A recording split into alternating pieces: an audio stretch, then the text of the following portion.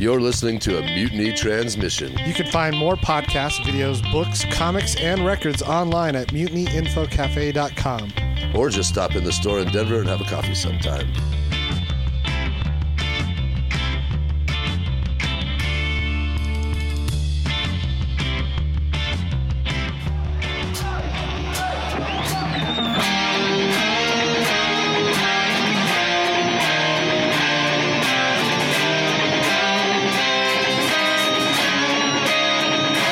Going on, motherfuckers? Welcome to the motherfucking podcast, episode number 33. 33. Is that correct? And it's almost a golden episode because I'm turning 33 tomorrow. You know what? Actually, I think it's 34. What? Because 33 was the Jesus episode, remember? Oh, yeah. Yeah, because I made all those jokes about Jesus being that's 33 why I gotta years write old. these things, man. Yeah, I'm sorry. I lost track of what I was supposed to be doing. You're all full of hot dogs. Hey, but seriously, does it smell? Do I smell like hot dogs, like real bad here? Now that I'm sitting right next to you, it does kind of smell like hot dogs. But it doesn't smell like I hot was going to dogs. say, from over here, I don't he doesn't smell smell anything. them, sure. Tony gave me 3 Tic Tacs to take care of the hot I got dog smell a lot more if you need them. that I Actually, was you do dealing need with. them. Oh, I thought it was more of like a topical thing. No, so basically what happened, what had happened was, so we were recording a voiceover for a new episode of the Nug Nation today. And part of the story about the whole thing is really, it's about meat. Like the whole thing is about meat. So Mike and Dylan got, the creators of the show, Dylan went to 7-Eleven and just got like 6 fucking hot dogs off the roller. Oh, it's fresh off the roll. Yeah, and we used that for a couple different sound effects. You know, we were basically Tony walked in as I was slapping Zach Venn on the face with a fucking hot dog, just leaving little grease prints. And Laura has never been here before, and I brought her parents over here as well. Yeah. And they walked in right. Bob and Kitty Zielinski walk in to me slapping a dude on the, and then we're like, oh, it's not really getting the right sound slapping on the face. So he like cups his hand right in front of the microphone and he's slapping it with a hot dog and then going, and right at that moment is when Tony walks in with his fucking in-laws, you know. Hello and welcome to the motherfucking podcast. Dude, episode number timing is 34. everything. They watched me officiate your wedding and slap a guy with a hot dog while he made groaning noises. Dude, that's quite the. It doesn't make the marriage any combination. less. I think that they're probably going home going, this taints the ceremony. Just a little bit. Just a little bit. Like, we still like Aaron, you know. He means well. He means well. He's a good boy. He just got into that hot dog thing as a phase. So are we episode 33 or 34? We're on episode 34. Please welcome. This is, we've had a couple guests. We've had Logan. We've had your brother. I guessed we have, but... Yeah. But this is the first, I would say this is the first person outside of our little nuclear family, our first guest to come on the show. Please welcome the one and only Mr. Gordon Leadfoot himself from Gordophonic Records and Granny Tweed and God, what else? Well, and you go under the solo artist name. Yeah, the Gordon Leadfoot thing for the solo stuff. That's pretty much it right now. Yeah. You know, those are We the only nailed them all. monikers. Those are Man, the research works. You can I'm just telling call you. me Gordo. That's fine. Like one word. Yeah, one word only. Yeah. Yeah. Although, man. my sisters went to a place called Gordo's in Austin this morning, apparently. What? This and they morning? were sending me pictures about, you know, it was like, it's like donuts that are filled with, you know, chicken breasts, fried chicken breasts and shit like that. Like, I was like, wow, you know, thanks for That's sending you. me that. Yeah. Yeah. You know, sister's now it's pregnant, you. though. What are you going to do? That's what you do, I guess. So how you been, man? I've been well, for the most part, yeah. Yeah. Last time you and I spoke, we had a very lengthy and a very good conversation. Help me remember, what were we talking about last time? What were we talking about? We were talking about, like, at first you were calling me up because you had some questions about like touring in Europe. Right. Yeah. And like Yeah. every conversation that starts with getting basic information, it ends up turning into a bunch of just like, what are you gonna do? Commiserating, you know what I mean? You know what happened Every to me time. the other day? Yeah, Oh, no, dude. it was all about, because I was asking you about touring Europe and what all that entailed, because I was considering doing it. I've just been collecting information about that, and Have you done anything else since you and I talked about it? very little, because I've done a lot of other stuff. So Very little. That talk was weeks ago, motherfucker. that was my day to like actually reach out to people such as yourself and just ask the questions, like, just find out what I can from the people that I know. Right. Before I go and I start asking people that I don't know. right. About stuff I don't know about. And that's the So- thing. And I think it's important to, when embarking on any new project, I feel like it's important to really take account of what resources you have in your like immediate circle first and foremost. Absolutely. And build out from there. I think that we were this way for a lot of years, where we kind of had this idea in our head that there was someone else who was going to be able to push the buttons for Yes, us. his name is Mr. Big. Mr. Big. He's going to be in the back. Yeah. He's in the back of the venue Yeah. with his arms folded, just watching the Three-piece show. suit, Three-piece suit, about- ponytail, bald on top, and then we even have the speech for when we see him backstage. He's got a cigar in his mouth. and he's casting shadow. By the way, And and we're like, man, that was, you sounded pretty good, man. Baby, we fucked that up, but I don't know, the crowd was okay. And then from the corner of the room, we hear like, brilliant, gentlemen, brilliant. And then who Come are over you? here and talk to me. And he's like, Mr. Big Records. And he comes in and he sticks his hand out and he shakes our hand. He's like, would you like to come back to my house and play pinball with Slash and Oh boy! have sex with my 3 beautiful daughters? This is just like the rocker. Yeah. And then we go there. Yeah. So we had that kind of Santa Claus-esque belief system That's of what it is. when what it you're means to make it in the business. Yeah, when you're in a band and you're young and you're just like, okay, well, this is what's going to happen. I'm going to put my energy into doing what I do. Yeah. And nothing else. And And someone's going to swoop in and be like, that's fucking brilliant. I dig it. I know what you're all about. Here's $1.5 million. Oh, yeah. Go and make an album and tour the world. I don't know what it is, kid, but you've got it. I've been in this business a long, long time. I've seen a lot of them come and go, and I'll watch you come and go, too. Yeah. Yeah. But mostly we just got a lot of, what do you think you're doing? Yeah. You're not doing it right.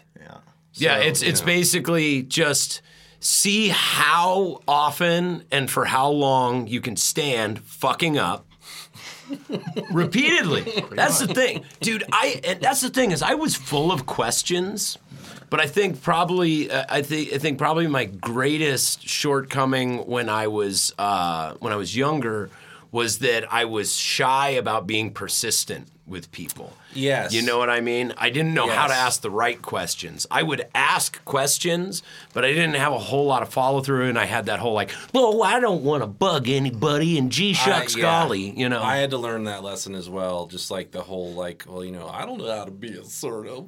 Yeah. Pretty much. What am I doing? mean, they just Who hear am from I to so ask many people every questions? day. What would I say? I don't even want to talk about money. Oh, geez. Do you think we could get a handful of nickels, mister?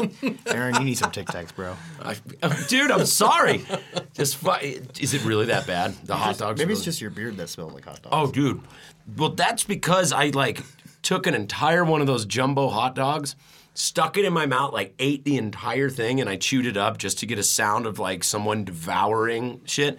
Mikey is in the fucking editing suite, seriously dry heaving and gagging, watching me do it. He's like, That's what just watching the grease run down your beard just made me. That's So it is- He so it started is hoarding somewhat like that. That's what topical, made me yeah. get out. Watching you and then hearing him hoard. I can't be around this. I fucking chat, man. You've got a hot dog solution that's just kind of Oh, dude, it's melding, gross. melding in. It looks like I'm wearing beard oil, but it's just fucking hot dog. 7-Eleven Big Bite Juice.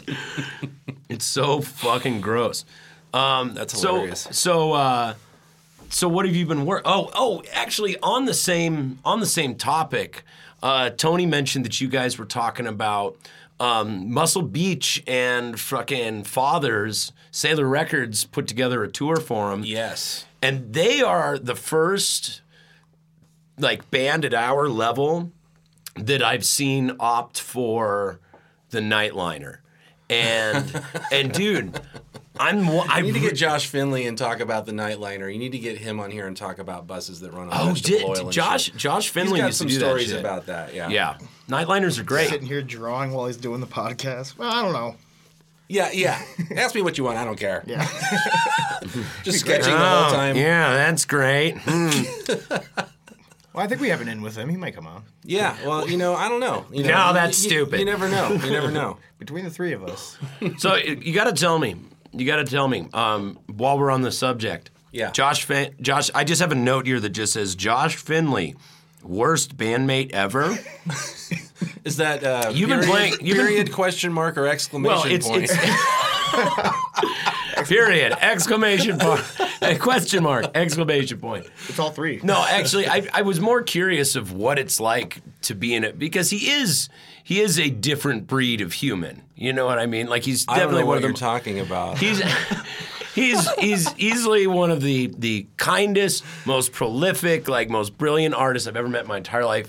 Like one of my dearest friends by far. But I do know he's a little.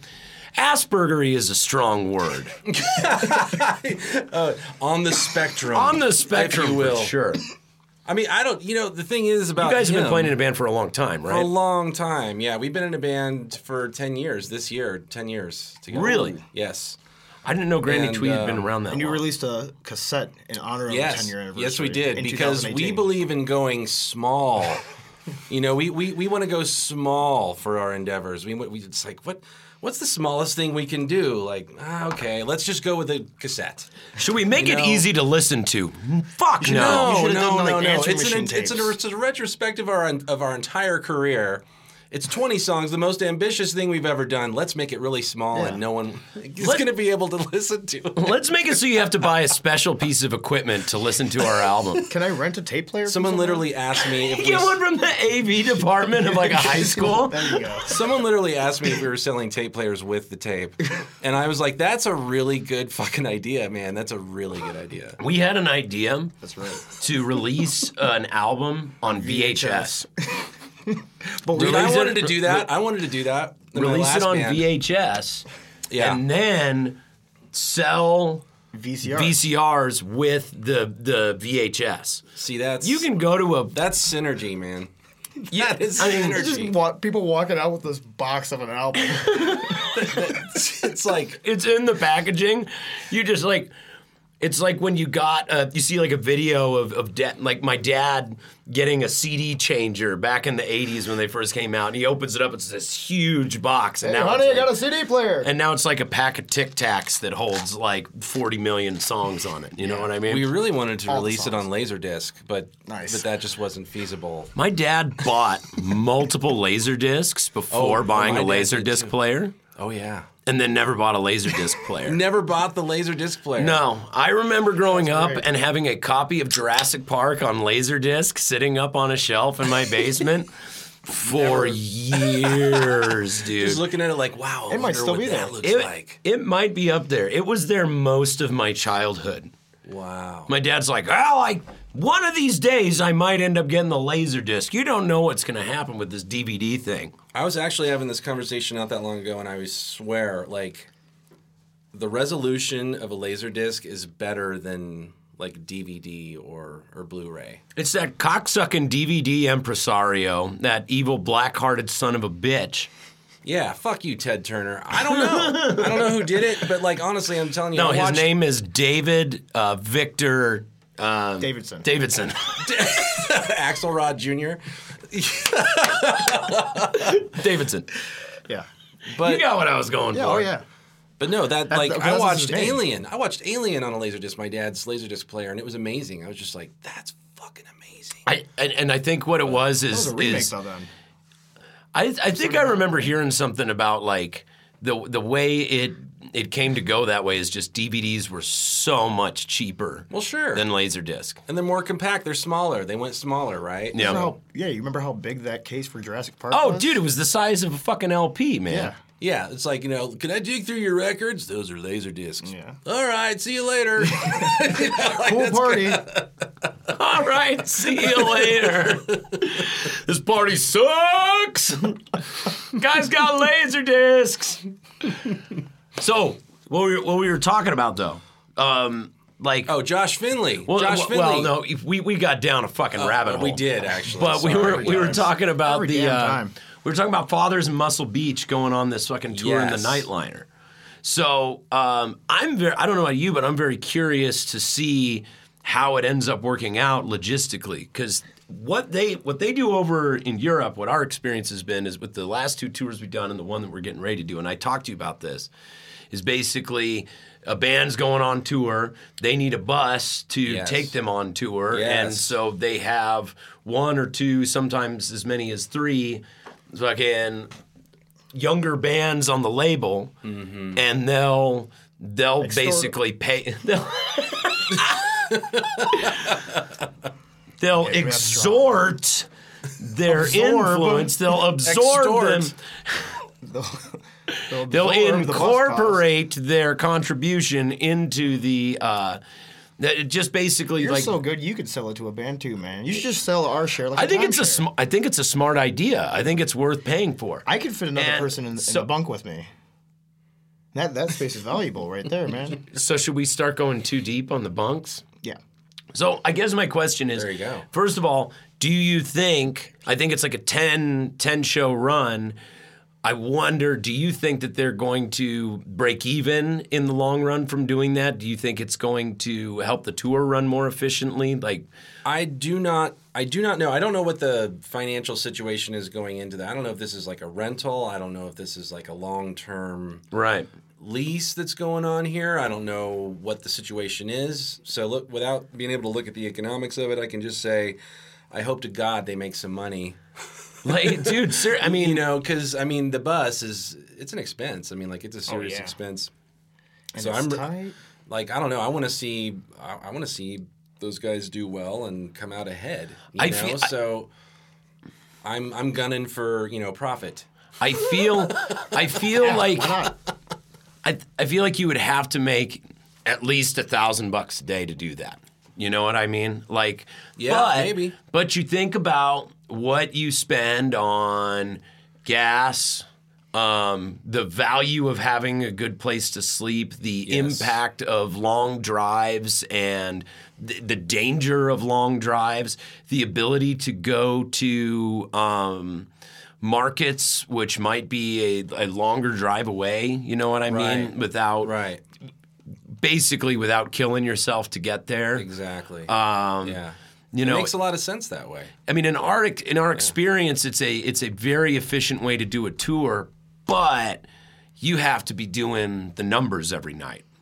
Now, at the same time, Sailor Records is putting it on, so my guess is that they're just kind of viewing it as an investment. Sure. And remember when we went on the RV tour with Steve-O? Uh-huh. That was probably the most well-publicized tour we went on because it's kind of like just the idea of the traveling show behemoth thing and not a bunch of guys in a van and a trailer. Like, people put that shit on. Yeah. It's about projecting a certain that's what I was going to say is that the grandiosity to the tour. the optics of that situation of having a bus. The optics, very The good word. optics. Well, it's true, man. Like when we saw $6 Josh, Josh Finley, he was in a band called the Duane Brothers. They rolled around in this school bus forever, and we'd go see Duane Brothers, and there'd be the bus out there, and then they got this huge bus, and it was just like, whoa, these guys are really going somewhere. They're really making the step up, Right. And like it made an impression when you saw that bus up in front of the Bottleneck in Lawrence or wherever. That's the way all the country guys used to do it. Yeah. Like Dale Watson still owns Ray Price's bus. You know what I mean? And I'm just wondering. Gotta have a hell of a mechanic on that tour then. That's the other thing. Yeah. Is we had a bus breakdown. Now it didn't fuck anything up too bad because it's in Germany where they're like, oh, if you breach the contract or if something doesn't work, you better fix that shit immediately. Like, they're on top of it. You know what I mean? Yeah. But, yeah, we had a gearbox break on a bus and, like, spill oil all over the highway. And it got fixed super quick. Do you remember the one that leaked? That's the same one. Oh, that was the same. That was the same one. That night, the roof filled up with water from the rainstorm. Well, so in that situation, though, are you responsibility? It's your responsibility for doing that, or your labels, or what? We had the Nightlighter company. We had the rental. Yeah, place. We had like the toughest tour manager, man. Like she was pretty gnarly. She didn't take any shit, man. Wow. She was great. Yeah, Lisa Affenzeller. She was great. But yeah, when the bus broke down, she was like on top of it. When we didn't, and then got us hooked up with. We were supposed to get off and like take a shuttle to the airport, but she got it so that the driver who works for the company too is kind of included with that company, and so she got us to get dropped off in the Nightlighter right in front of the airport. Yeah, it was like having a hotel just because drive up to the front door of the airport. It was like, well, all right, yeah, please, all right. We went to go get our rental car and they were closed, and she was just like, "Fuck." She's like, all right, I'll take care of it. And she just like schmoozed Bernd, the driver, and fucking, they almost never do that. They drove us straight to the fucking Dusseldorf airport. That was great. That was pretty hot. That was great, man. Yeah. Just like we're all hanging out and partying, saying your goodbyes on this fucking party ass bus, you know, and then pull up right to the airport. See you guys. That was really. There was a couple other guys. I think they had to take like 8-hour drives after that too. Yeah, they were getting like to the shuttle and.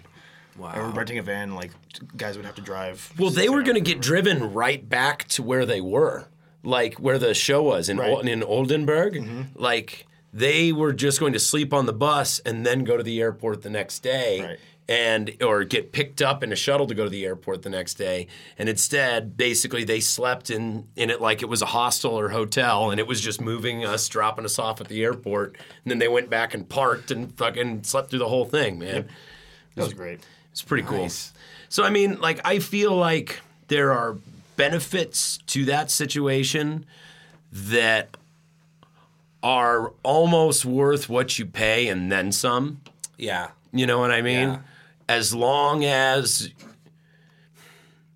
If you can make it work, if you can break even, it can really save you like a lot of fucking headache. Yeah. I think I've heard a lot of just really bad bus stories. So... Like what? There's so much just that can go wrong. Bus crashings and issues with... Well, a lot of breakdowns, you know. Mm-hmm. But I don't know. The way we do things is we just take a van. You know, we took yours. We took your van out, like, you know, several times. There is something to be said for the van tour. The van is amazing.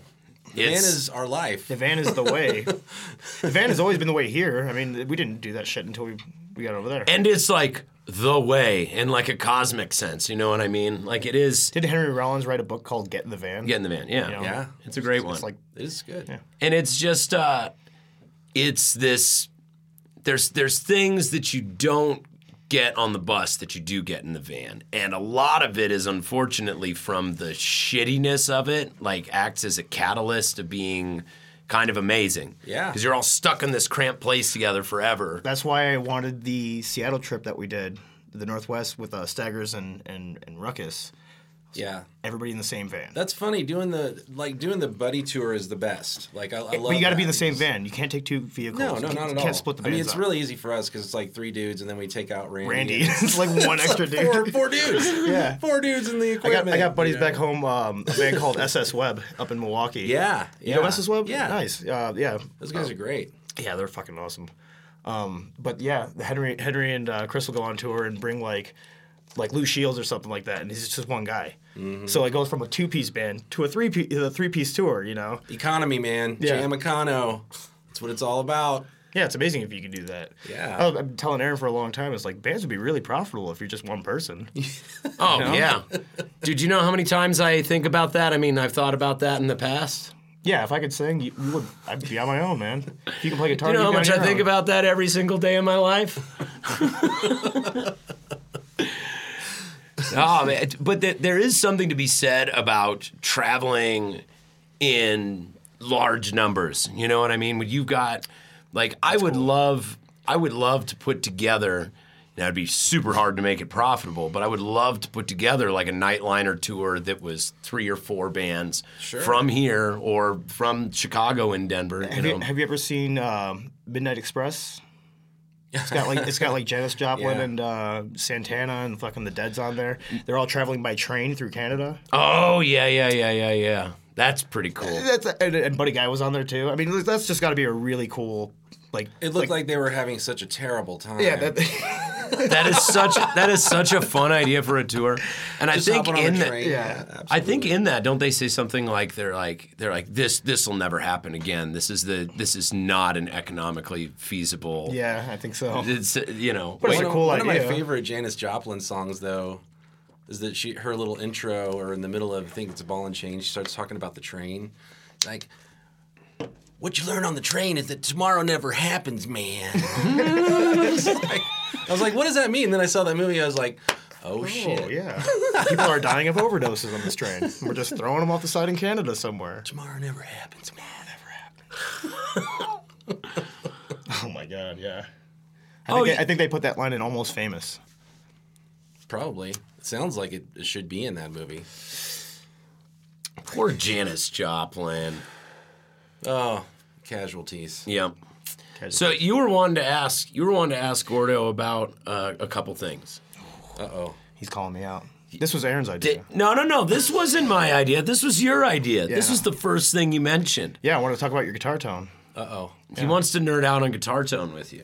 Because Okay. there's a We lot can of do that. a lot of people that I've talked to about your band, especially guitar players. We always talk about how great your tone is. Like you seem to have it really dialed in. I appreciate that. It comes from years of experimentation and research. Well, absolutely. I was more thinking like maybe What kind of research? maybe That's something that I want to know. It's called owning bad gear. Yeah, it's and experimenting. and yeah, I think it's something we can all relate to. Us guitar players. Why don't you go eat hot dogs or It's something? like you go and you buy your first guitar, Yeah. or I won mine in a raffle. That's how I started fucking playing guitar. And There then you go. like I ignored that guitar for probably a year and a half, you know? How old were you when you started? 15, 15? 14 maybe? I don't know. It's hard to say because I wouldn't say that I really actually started doing anything seriously until I was 16. What do you mean seriously though? Like just like you guys Like, I'm talking about getting real serious and getting 2 boom boxes lined up, okay? And you're like playing and you're recording into one, like, and then you play that back, you play that track back. It's like it's playing the guitar, and then you add the other guitar, and it's recording onto the second boom box, and you're multi-tracking in your bedroom. And you're like, Dad, shut up! Oh, You that's know? great. That's really cool. That's what I did, and then I was like, when I discovered that, I was just like, fuck technique. I'm just gonna keep doing this. And that's If I how can I just got do it once. If I can just do it once, the playback. Fuck technique. No, it's really not that simple. So you didn't sweat the technique, is what you're saying. I did for a while. I really wanted to be Kirk Hammett or Kerry King for a long time. I really did. I was like, whoa.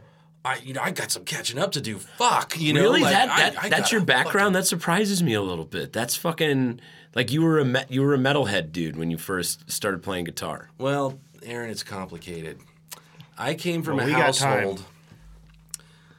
So let me just break it down to you in the shortest way possible. So, grew up in Wichita, Kansas, where there was a lot of disco going on in my house. A lot of disco. We're talking moving the furniture out on the weekends, Holy shit. trying to kick me out to grandma's so that they can have huge raging disco parties. What? What? What year were you born? I was born in '73. I'm an old dude. Oh man. So when I was a kid, Disco, baby. they were playing, they were, I don't know, my dad was he fashioned himself as a DJ for a while, had just amazing taste in music, except for disco.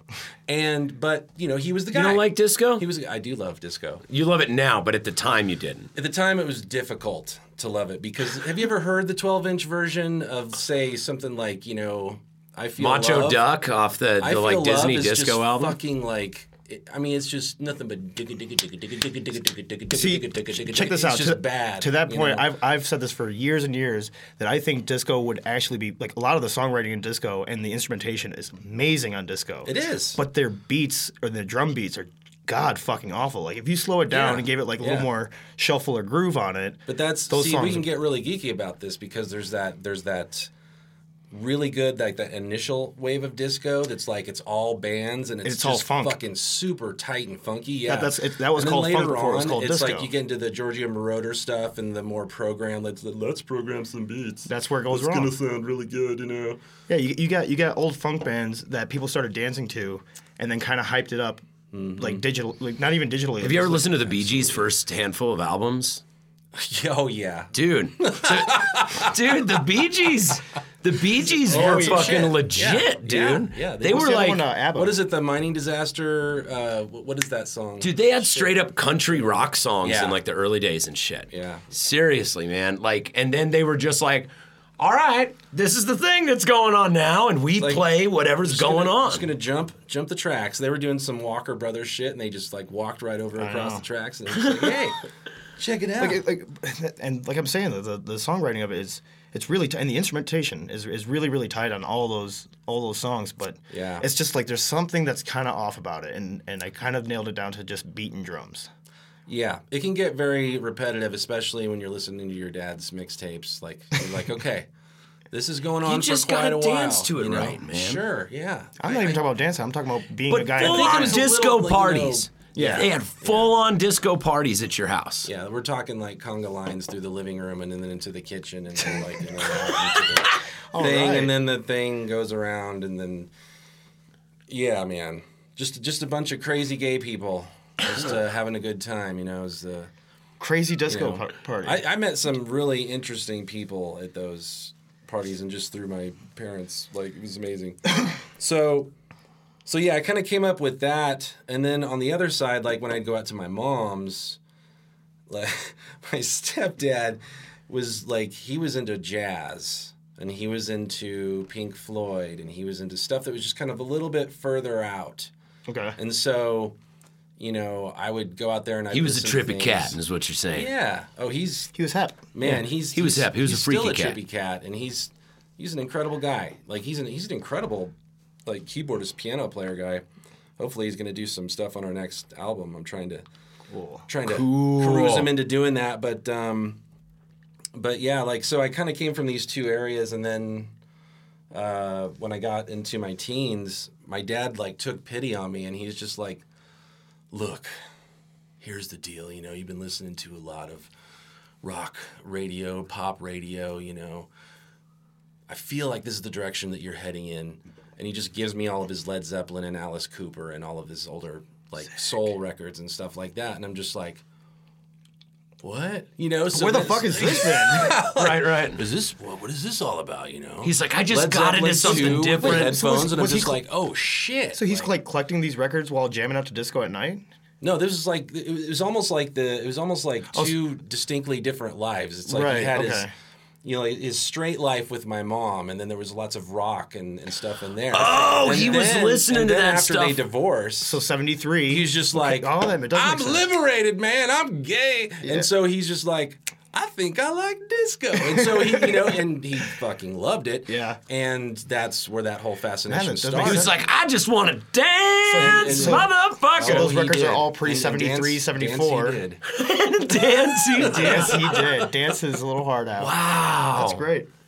Yeah, because you know, because being the gay was a little frowned on back in his day. 75. You know, so that was Especially in nonsense. Kansas. yeah. Dude, especially Tell in me about Kansas. it. For your dad to be like openly gay, and was it in Wichita where It you... was in Wichita, good old Wichita, Kansas. Dude. I mean, Wichita is the more progressive town. One of the more... Is it? I would not say so. I would say. Do you think there's any progressive Lawrence, area? Kansas. Is Lawrence, a Kansas, bubble of like it's just a little bubble up there that's like progressive or whatever. And there's even people in that town who are just like, you fucking, you know, Yeah. Greenpeace, fuck you, you know. But whatever, you know, it's just you know, it's the That's crazy, man. But, That yeah, takes, but that's you know, that takes balls. It does take balls. It does take. I learned a lot. I learned a lot. But what I figured out is that, like, I can go to a record shop on my own on my way home from school. And I can just check out these records and see what's up. And so, like, that's how I got into the Misfits, and that's how I got into punk rock. And I was That just stuff like, is made for kids to find. Yeah. Because it looks like punk rock and metal albums look like stuff that kids draw in their room when they're all like hormonal and pissed off and shit. I'm just like, this is incredible. Yeah. This looks Yeah. amazing. I hadn't heard it before. I was just like, what? It's $5? I will buy that. It's definitely the time to get into it when you're like 15 is. Because Yeah. it's kind of Yeah. scary, you know what I mean? And you're like, I want to listen to fucking scary stuff, Yeah. you know? I want to Marilyn listen to Monroe stuff. was hot. Yeah. Yeah, he's right, man. That's timeless. I want to listen to stuff that's got monsters on the cover. Yeah. Like, I remember the first time I was a little kid when I saw a poster for an Iron Maiden album for the first time, Iron Maiden Killers. Yeah, My dad was going to a record store to buy, like, The Bird is the Word or something like that on 45. Yeah. You know, and he'd take me with him antiquing and stuff. And I remember seeing the Killers poster on the wall and being afraid of it. yeah. You know what I yeah. mean? And then when I got older, when I got into my early 20s and I kind of rediscovered, like, came across the music, it had this, like, enhancement to it.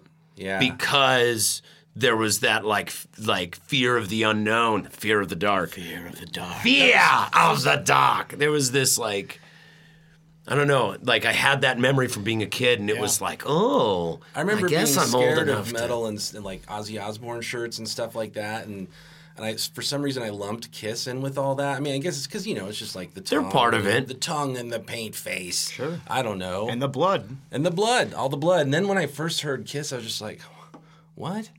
Like, I was just like, this is not as hardcore as I imagined it to be. Like, this is not. I don't know. Something was off. Like listening to Ghost. It was just really weird. like listening to Ghost. I don't know, man. I haven't It's funny that I haven't seen him live, so I can't really say. Yeah, And I think yeah. I think they're another one of those bands where it's becoming fashionable to dislike them, and I'm generally wary of that when that starts happening. Yeah. Like, their albums didn't jump out at me, but now that people are kind of jumping on the hate Ghost bandwagon, I don't hate now Ghost I'm at like, all. I don't hate Ghost at all. Yeah. I actually dug, like, I saw that first video a few years ago, and I was just like, wow, this is kind of crazy. It's like Yeah. almost dancey, and it's like like they haven't hard-rocking really and, like- jumped out at me yet, but I haven't seen You know who's them another live. band that did that? And I don't know if you know who this is. Do you know who the Independents are? Yeah, Independents, we they- were they- supposed to have them at the Rockaway, and they canceled They, the tour. they kind of look like the Misfits, but they played ska. Yeah. Oh, they actually really, yeah, they really they- look like the Misfits, and like the eye in Independence was like a coffin with a little skeleton guy in it. Yeah, and they were all kinda like- dressed as ghosts, but then they played ska, you know. Yeah, they're like a on. spooky ska band. Spooky ska. Yeah. that's fucking You know, cool. when I was a kid, all that metal stuff, my mom was into that. You know, she listened to. Was it Scary Halloween? No, but she listened to Ozzy, and like her cousin, which was like her brother growing up, Mario, he gave me all my first metal records. And so and Mario's like the biggest Slayer fan, and his two favorite bands is Slayer and then Judas Priest. And then the close third is Rush. You came up with like a pretty rich metal household then. On mom's side, dad's side was all Pink Floyd, Led Zeppelin. Oh, like the Tony psych was rock. Yeah. Tony was Dad liked very drugs. fortunate. In fact, both of you guys were very fortunate in how you grew up. I Well, didn't yeah, even what was your background? Dude, in I didn't all this even stuff? start, dude. I grew up listening asked the to tones. Most important part of like the off. old school country and surf and the Beach Boys and like that and like so Nothing wrong Johnny with that. Cash, Hank Williams, the Beach Boys, and basically whatever my dad listened to from the 50s and 60s. Yeah. And then the other thing is my dad is consistently 30 years behind in music. So he was working graveyards in the 80s and raising kids. So he missed out on all the music of the 80s. So in the 80s, he was listening to music from the 50s and 60s, all right? Right. And then 10 years later, he started getting into the like Woodstock type of stuff and like Leonard Skinner and ZZ Top, and so he got into the 60s and the 70s. It's a slow burn. Yeah, and Very that type of slow stuff. burn. And burn. then, in fact, I remember in the 90s, my dad goes, what would you like for your birthday, son? And I said, I want the new Aerosmith album. And my dad straight up, unironically said, what song does he do? I swear to God. And then, so my dad at the age of 60, He should have known. at the age of 60, He had to be fucking with you. no, he had no idea. Then at the age of 60, my dad started listening to straight up 80s butt rock and metal. Yep. Like he's been on the Monsters of Rock cruise now 6 or 7 times. He's come on tour with us and done merch with us. He likes Dio, Motorhead. He and my mom did a Lindy Hop to Going to Brazil by Motorhead. Wow. But my dad is the squarest, whitest fucking lifetime cop you've ever met. And he talks like this. He was a cop for 43 years. Oh, hell yeah. And like That's dude, a really good one. that's like exactly what he talks about. And he's your merch guy. Oh yeah. He's like, so me and your if we can mom help are it, gonna yeah." go. We're gonna go to this Faster Pussycat show tonight. They're pretty good. And really, I don't think my dad really hears music for the most part. He's one of those people who's a very, very digital, analytical type of person. You know what I mean? So I don't know if I saw him watching a ZZ Top DVD one time, and he's listening to Legs, and he doesn't recognize the riff. He recognizes it when the words come in. You know what I mean? Like he recognizes I know songs. what you're talking about. You know what I I'm talking see. about? I definitely don't What I have that. think my dad know a lot of likes people who do, about though. music is he likes being at the party and being around just a bunch of people and the noise and the scantily clad women and he just likes to talk to people Wait and till he get finds loaded, goth. dude. Wait till he finds industrial goth music. Well, dude, and that's what I'm blow saying. his mind. When my dad turns 70, he's going to start listening to Nirvana, fucking Soundgarden, Nine Inch Nails. industrial Nails. goth. Yeah. Or either he'll get into like DJ music, you know, he'll go into house music from and like from Joy Chicago. Division and What's that fucking, guy with the face paint and talking about the lunchbox? I like him. He's a good guy. Got some good rock. and then These guys hopefully are great. They have one line and I can remember it. I'm the fire starter. It's like, oh yeah, we're going on this cruise there, and Prodigy's the headliner. It's gonna be something else, kid. Is that actually a thing? Is that actually a Well, dude, that's Not what yet. so Not many yet, of the Prodigy, bands. but it will be. Oh, I see. will Okay, be. have you ever So thought we're to yourself? kind of projecting ahead a little bit. Well, have We're you ahead ever of our thought time. to? Have you ever thought to yourself, man, we've got at least 100 fans worldwide. If only I had transport technology and I could bring all our fans across the world into one place to see us, hell, we might have a pretty big show. Cruise ships are kind of that sort of They're kind of mentality. like that. It's like, let's gather all of our fans into one destination fucking festival, It makes a lot of sense. you know, and let's get, like, when you've got, okay, here's what people don't tell you about cruises. Yes, you go to places. Like, you get to go visit fucking, like, interesting places around the world. But Yeah. most of the time, in fact, probably 95% of the time, you're on the boat. And Yeah. mostly what they're trying to do is entertain you and get you to buy stuff and keep you eating lots of food and drinking lots of liquor and Attention, hanging there's out. another buffet. Oh, yeah. Attention. And it's That's just the next buffet. buy the unlimited drink package and get wasted all day and come into You the have yard. to get the unlimited drink package. Yeah. Half price That's the drinks in the move. casino tonight. Now, my parents love that shit. They love it. They're like platinum members on like Princess Cruise Lines and shit like that. They love it. retired. They've But leveled up.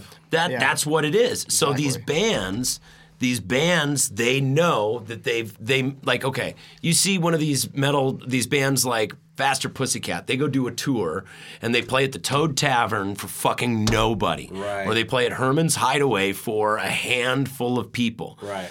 Or they can take the handful of people that like their band and a bunch of the other bands that are in their same category and put them all on a boat and fill the motherfucker, sell tons of merch, sell tons of records, promote their bands. Dude, there's bands that make their entire career off of. Well, not to mention, not like, bad, you can man. I'd really, do it. like, I would that do makes it. the fan interaction, like, so much more meaningful, too, I can imagine. Yeah. Like, It's you know, it's a that petting level. zoo on the That's- ocean, dude. It's pretty cool. Petting zoo on the ocean. Like, honestly, like, you get to spend time and proximity with those people that you love to listen to their music. I mean, that makes a lot of sense. But You know, imagine being the musicians. You're would suck. you're standing at the dude. You're standing at the urinal, and some drunk guy from fucking New England's like, "Hey, take my picture. Hey, yo, I love you. You're fucking great. Take my picture. Take a picture of his dick with me next to the dick. Hey, yeah."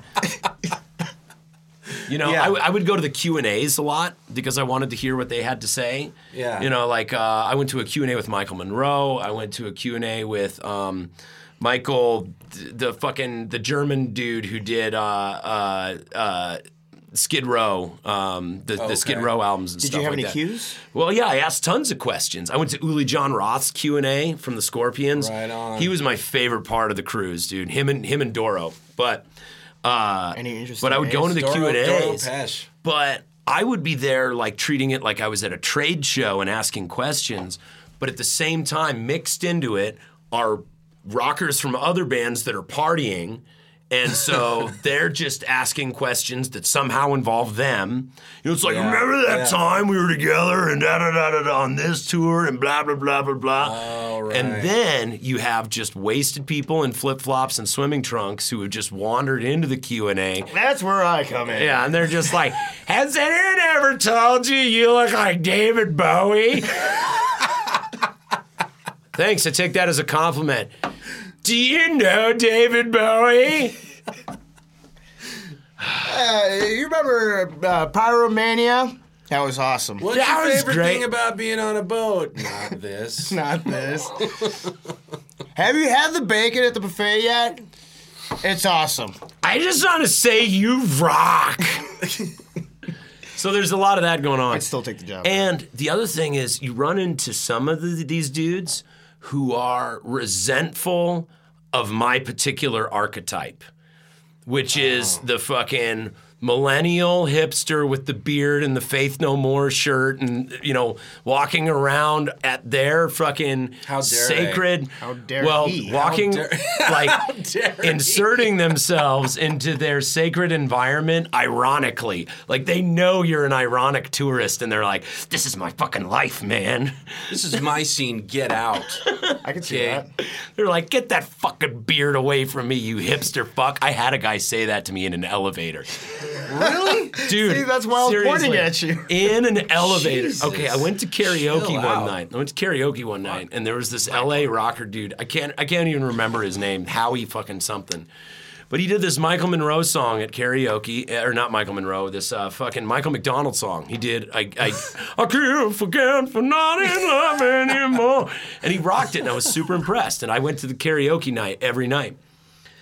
Next day, I see him in the Desperately elevator. trying to get discovered or what? No, just that's where I feel Somebody comfortable. please listen. Dude, that's where I feel comfortable. It's like you go to a pool hall to meet people, like you can bond over playing pool and shit. I go to karaoke, so that way I can fucking meet people. I want to make friends on the cruise, you know what I mean? Quit breaking my fucking balls. So anyway, I'm at the karaoke thing. I do some songs. I see him the next night in an elevator, and he's drunk. And I'm like, hey, man, I just wanted to say that fucking Michael McDonald karaoke you did last night was awesome. He's like, yeah, well, I'm fucking awesome. And I was like, yeah, dude, right on. And he goes, get away from me with that beard, you fucking hipster fuck. Whoa. Seriously, dude. It's about That's a- time somebody told you. Jesus. Some latent aggression going on. Well, and I don't know. I get it. You know what I mean? Like, those, dude, metal was so, and more importantly, hair metal, butt rock was so big. Oh, yeah. It was in arenas, man. And then I went to a few of those shows. the end of the 80s came, like punk rock and grunge music and fucking underground metal and metal branching off into all these areas came in, and rave music and all that shit just came in and destroyed their livelihood. Swooped in. You know, and Did. It didn't swoop in. It just grew bigger than them. well, and now I think that level of stardom. No, Nirvana and Soundgarden, those bands definitely had that too in the 90s. Yeah. That's It's just basically kind of, just like a it replaced. Yeah, it itself. just replaced. It's You like know? growing fat over around your Audi belly button. I heard there's actually an award. It looks the belly button that's an Audi looks like the biggest thing until you get all fat and it covers it up. Oh yeah. The Audi's still there, but it's just And kind the of buried cellulite deep. just kind of encapsulates. I it. heard there's actually Trust me, an I know. I award. had an Audi like a motherfucker. I heard there's actually an award given for the band in a certain category that unseats the previous dynasty. Okay, like the previous era. Like the band credited, like Nirvana is credited Sure. with being the band that ended the hair band era, right? What's another one? I want to say that something like Death Cab for Cutie or kind of that See, era but I of think music that was that stuff credited was with kind of- upsetting the Nirvana, like the grunge era. Sure. Yeah. You're That gonna kind go of- with Death that- Cab for Cutie? Someone, one of the guys I used to work with was telling me the band that got given that, and I don't know if it was like it was Death Cab or it was basically it was an emo band. And you can't discount, your Limp Bizkits and your, Oh yeah, all that stuff. oh yeah. I can. I mean, I personally can. I would like to, but you can't. Wait, man, in you can terms of get its Limp appeal- Bizkit at a discount. In terms of its appeal, people were just loving to. Are you break in shit that with Columbia Fred Record Durst. Club? I mean, that guy was MAGA before anyone. Yeah. Fuck it. Who was Matt? Fred Durst. Fred Durst. Oh yeah. But yeah, dude, I think that like He's like the the tail end of spirit the- animal of MAGA. the tail end of the '80s, though, it's like Everybody you would sucks. see like Living Colour, Faith No More, bands like that, like kind of coming up and catching up, because like people were starting to kind of tire of that, Right.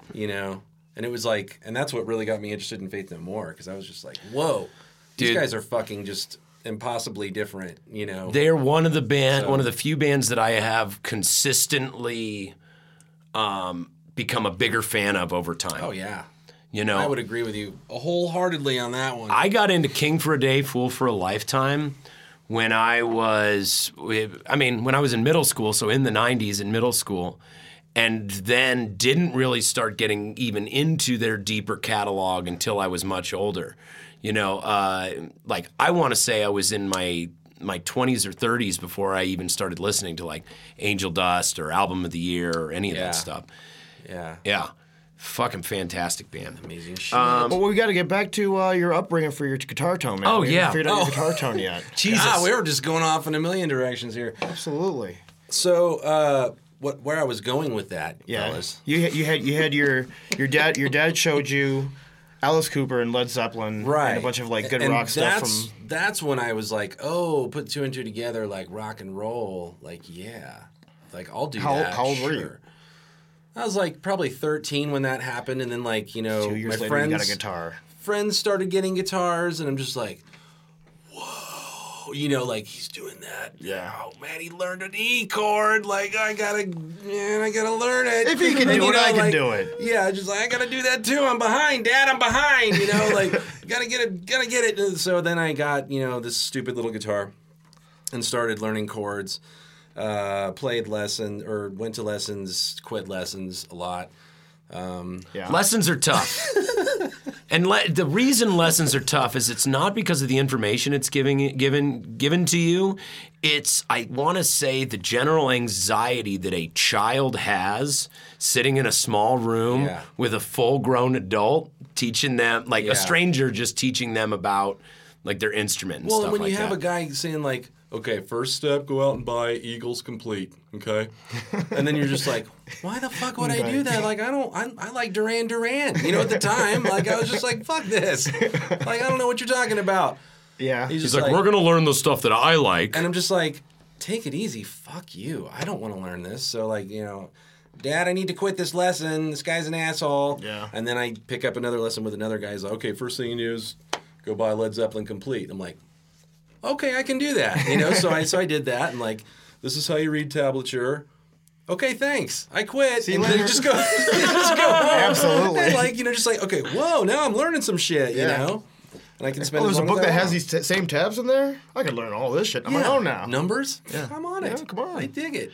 Yeah. But like, I mean, just slowly learning over time. But actually knowing anything about guitar tone, never did. Never even pay attention to it. Coming up with just like wanting to be a shredder first and foremost, I'm like, okay, gotta have the Charvel with the locking nut, okay? I gotta have that. Because if I don't, like, the strings are gonna go out of tune when I die, Balm. You know, and just like, have that whole mentality of just like, I gotta have that, and just like, tone, what is that? And then I remember the first thing I learned about tone was scooping, quote unquote. Oh. Scooping. It's like, Was it a good thing or a bad thing when you learned about it? the guy at the guitar shop was just like, I was talking to him about Pantera, and I was just like, I really dig Dimebag. I really think he's a really good guitarist, and he's just like, he's got that fucking scooped tone. Fuck that guy. He's got technique, but what else has he got? Like all this. I'm like, okay, He's got technique, but what else has he got? Fuck that. I don't know. He thought it was like a flash in the pan thing, and he wasn't all about it. But that was like, scooped. What does that mean? And then I was like, it kind of made me research, and I would talk to people that I know who played guitar for longer than I did, and be like, okay, well, what does that mean? He's like, well, that means you just like scooping the mids out, taking the mids out, and then you have more, low and highs, and I was just like, wow, okay. So I did that for a while, and I was just like, I didn't even know. I had to experiment, forever. And then eventually, years later, after I learned how to do songwriting and all the other stuff, and I turned off the shredding button, and I was just like, oh, I can write my own songs. That's a lot more interesting. Yeah. Then I went down that road for a long time, and that's when I got into my country and bluegrass and all that stuff. Like, I was going to say, because you and I did one show together. We did. Gentleman Deluxe. Gentleman Deluxe. And the only reason, and honestly, dude, the only reason I never did it again. Because Tony didn't live here. No, that was the highest anxiety performance I've ever had in my life. It was pretty nerve-wracking for me, too, because I was so unrehearsed. I never go into anything so unrehearsed. So it was me, Gordo, Andy Burkaw, and Josh Finley was on drums. Oh, shit. So it was an all-star lineup, and we did all covers and stuff like that. But I really hadn't... Dude, I'm not much of a guitar player. So I really hadn't mastered the, how to play rhythm guitar live and sing, and I was incredibly nervous, and it was just, I don't know. It was the best debut of a non-band ever. Nice. Yeah. It was the best debut of a non-band. One night only? One night only. But it was super fun, and it really gave me a lot of ideas, especially listening to how you played. And one of the things that I noticed was you had this very expansive palette within the genre that we were working on. Like you had a lot of those tones and those effect characteristics that might have been more popular in the experimental music of the 90s and shit like that. You know what I mean? The stuff that is like modeled after country and modeled after folk music and kind of post-punk era type of stuff. I noticed alt country, all that stuff. I noticed you applying that to... In just so many very tasteful ways when we were doing those songs. Like, dude, and we did all songs that I don't think I could have ever talked these guys into doing. It was definitely one of the more ambitious sets that I've ever played. It was super ambitious. There was a lot of interesting shit in there. We played Piss Up a Rope by Ween. We played John Prine. We played Take This Bottle by Faith No More. We played Eatin' Pussy and Kickin' Ass by Wheeler Walker Jr. It was fun. That's a pretty good playlist. Dude, it was fun. It was a great... Oh, we did Big Iron by Marty Robbins. Cool. Yeah. Dude, it was an all-star playlist, but I just never picked it up again because it was terrifying, dude. Well, yeah. And it's easy for me to sing... Did you guys all wear suits? Tell me you all wore suits. No, we didn't. Honestly, dude, we did it real played down. But you have to wear suits in that band. Dude, it was Gentleman Deluxe. Come on. So much of what I bring to the table has to do with being completely unfettered to sing. And I could tell that you were when you were splitting time between vocals and guitar. You were playing guitar for that too? I was playing guitar and singing. Yeah. And it was... Yeah. That's where you went wrong. Yeah. He would have been nearly as nervous and put on a million times better show if he didn't have a guitar in his hand. Guaranteed. Yeah. I know your body. Yeah. I know your body, baby. I know your body, baby. Yeah. I don't know, man. I have a recording of it. I do too. Yeah. I do too. I'd like to hear that. I listened to it and I... Not with me in the room, you're not. I cringed, yeah. I know what the next commentary is. Like, I cringed much less than I usually would for some things that I've listened to of my own. For things that before, you care about. Yeah, like things that I've done before. Like, you know, but I always care when I like hit a sour note or something. I'm just like, oh, like I hated it for that. Like that's what I hated it for, is just my own myopic. Well, you weren't the only guitar player, right? It was both of you guys. That depends on how you look at it. I bet. Yep. Yep. Sometimes I was and sometimes I wasn't. I don't know. Oh, yeah. I'm not a guitar player. No, you're definitely not. But you can play guitar. But dude, But I you do were it putting it together so well, though. Like, you were doing really well. considering. Considering that you didn't have that palette to draw from. You were doing a really good job. And I don't know. I thought it was a really cool project. It was a super cool project when we were rehearsing. Yeah. It was really fun to hang out with you guys and play songs. But probably not ready for the performance level. You needed to marinate a bit more, huh? The thing I don't like about monitored sound is monitors don't have subs. Yeah. And I have a lot of... New invention, bro. I have a lot of baritone in my voice. Mm-hmm. And so doing that stuff on stage, yes, technically I could hear myself, but I couldn't get... I know exactly what you're talking about. When you play on a shitty PA... I know. And you're standing in front that of low the speakers... Stuff, it's like you have to just eat the fucking microphone in order to hear those low... Right. I feel like I miss a huge amount of my potential vocal palette when I don't have my in-ears in or I don't have solid monitors because I'm having to push so hard to get those sounds out. Yeah. What we're actually, Brad Smalling and I are talking about on our release show, we're going to run the mic through multiple channels. So basically, I'll have Ozzy style. I'll have a channel where the gain is set. Is that Ozzy style? He does that? Yeah, he had like two vocal mics taped together. Like he had like a. I've seen that before. Yeah. Yeah, yeah, and I don't know. Well, maybe that was real popular in the '60s. I want to, or actually just like early. Well, before but now you can do that powerful. and run multiple channels off the same source. Right. You know what I mean? Off the same signal. So what we're going to do you'll see is like an old Who video where they'll have right.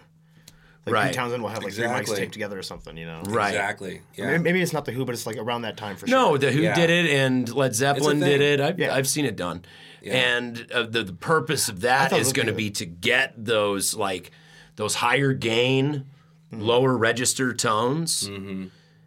And then, when you're in a punk rock band, the object is just scream and be as loud as you possibly can. I guess I never really thought about it before, but if you had three microphones on one guy, like what's the purpose? I always thought it would be louder. Like, they are putting more PAs. I mean, I could be wrong, but I think that was essentially the idea behind it. I thought it was for more PAs. It's like, because he's trying to get his vocals over all these massive cabinets and this, you know. Well, and if I'm singing like this, it's going to come out.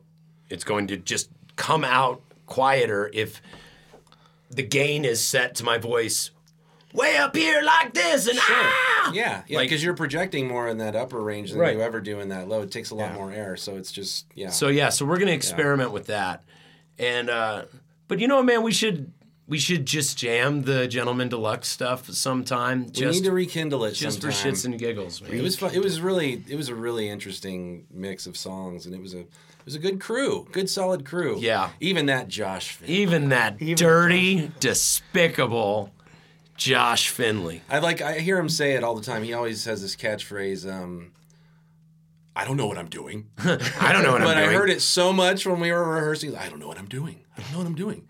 Like, well, that's okay. I don't think any of us really do. Yeah, he's like at the drum kit, like you're looking at him like to kind of lead the way, and he's going, I don't know.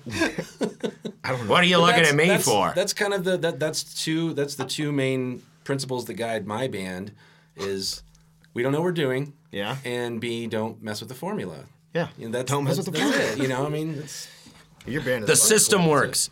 The band is fucking cool. Should we take a quick break and then get into some news? Yeah. Let's take a quick break and get into some news. All right. I got a piss. Yeah.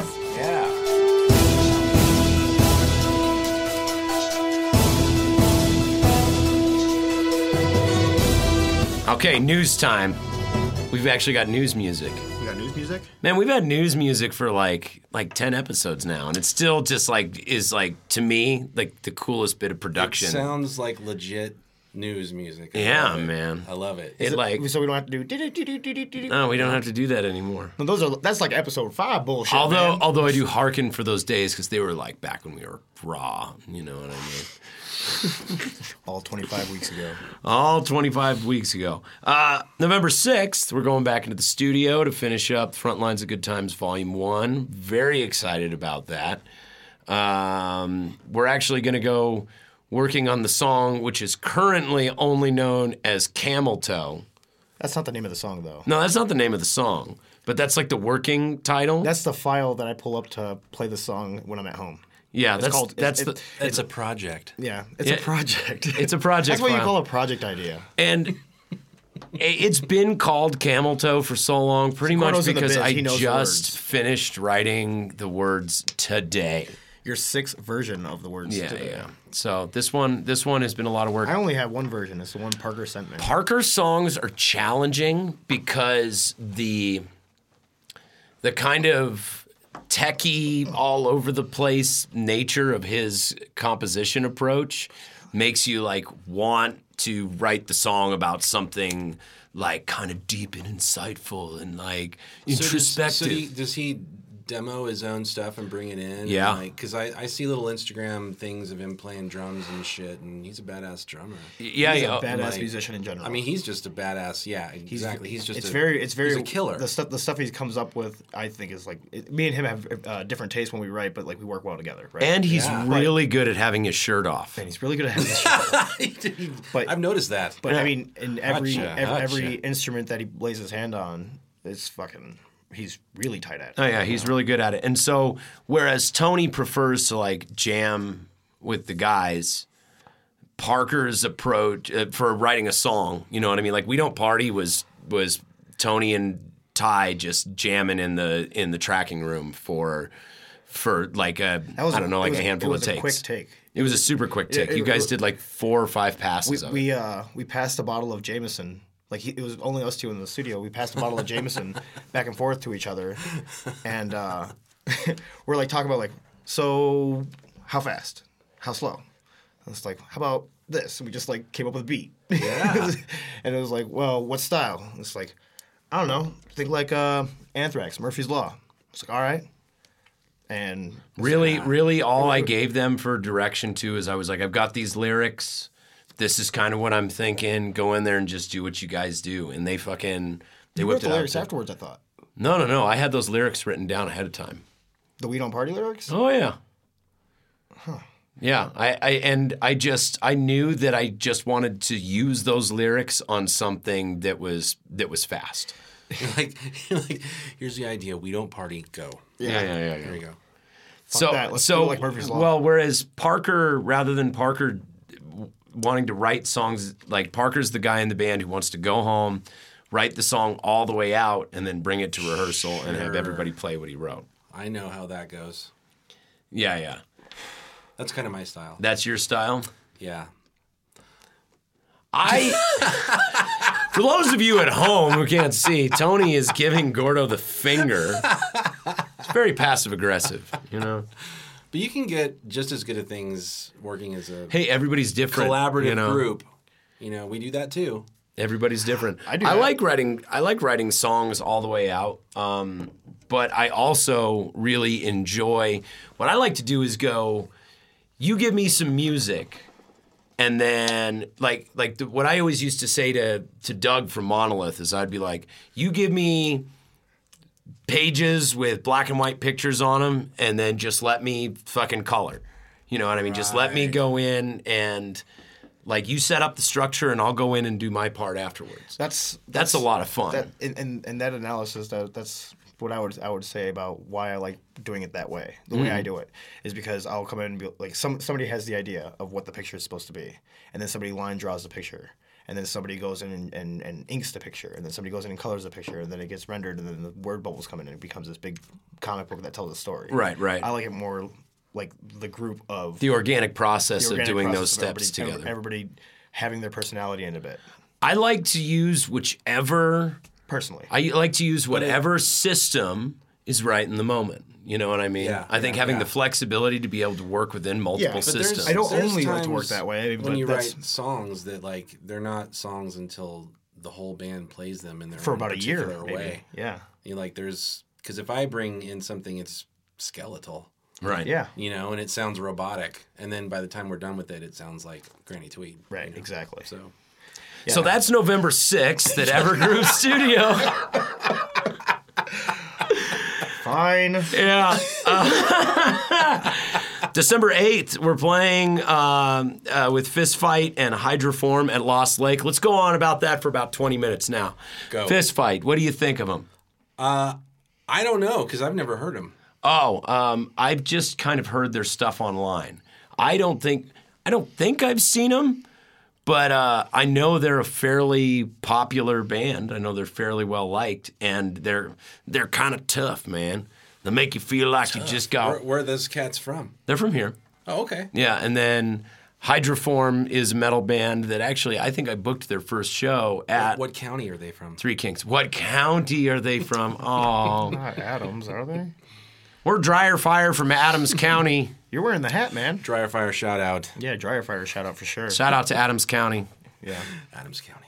yeah. They just played a show in Denver County, but the place they played in Denver County was I'll bet those literally guys walking laugh distance. their asses off at practice. I'll bet that's just hilarious to them. Like that's a van joke that went too far. I don't think they do that at practice though. I think they just play songs at practice, and then when it comes to the show, he just goes on about the place he loves. Do you think that that's a well thought out gimmick on their part? Like No. they're like, okay, here's what we're gonna do.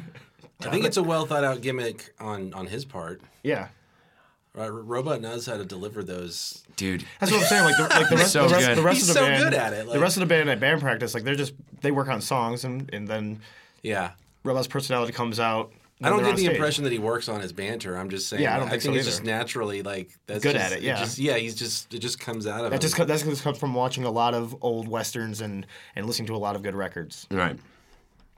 Right. Okay. So Watching December the Jam 8th, Cash. that is going on, but not with Dryer Fire. December- Not with Dryer Fire. No, that's what Fist Not with Fight. Dryer Fire. with See Fist what Fight. happens when you have guests. Yeah. that Dryer fuck Fire your shit will all not up. be playing this show.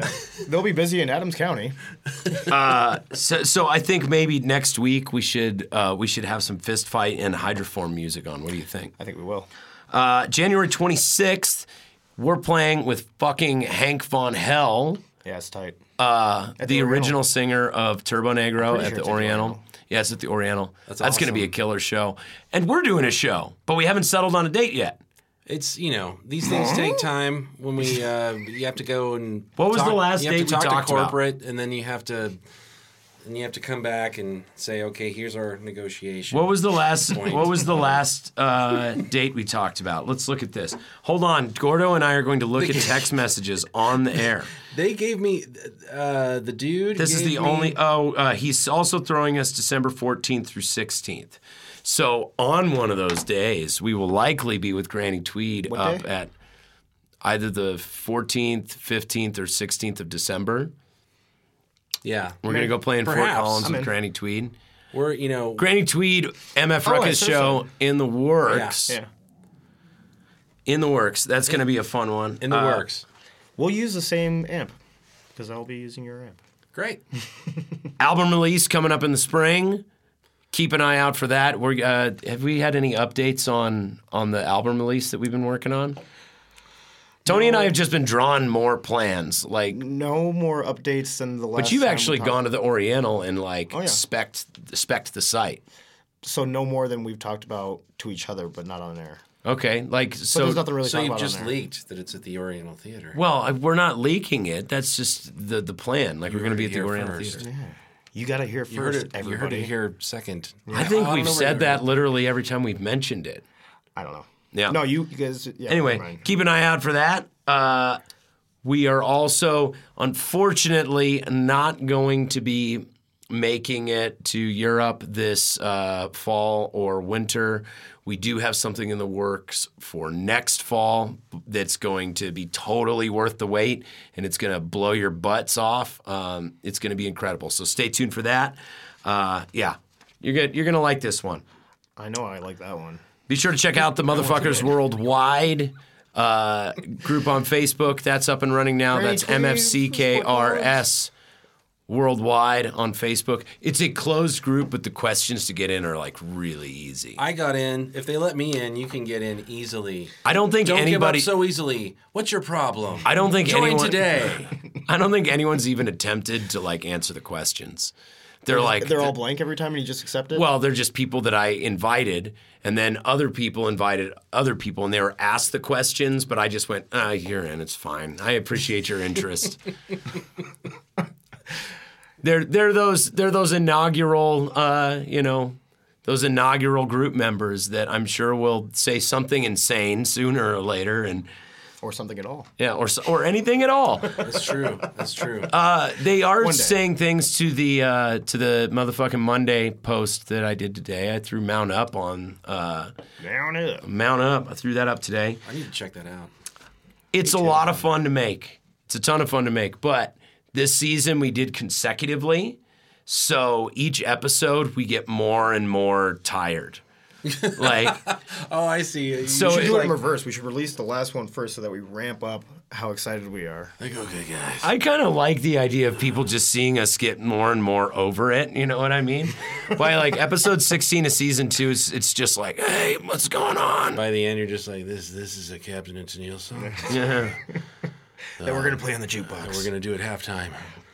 Did you happen to read the song that I wrote while I was over playing with Monolith this past weekend? No.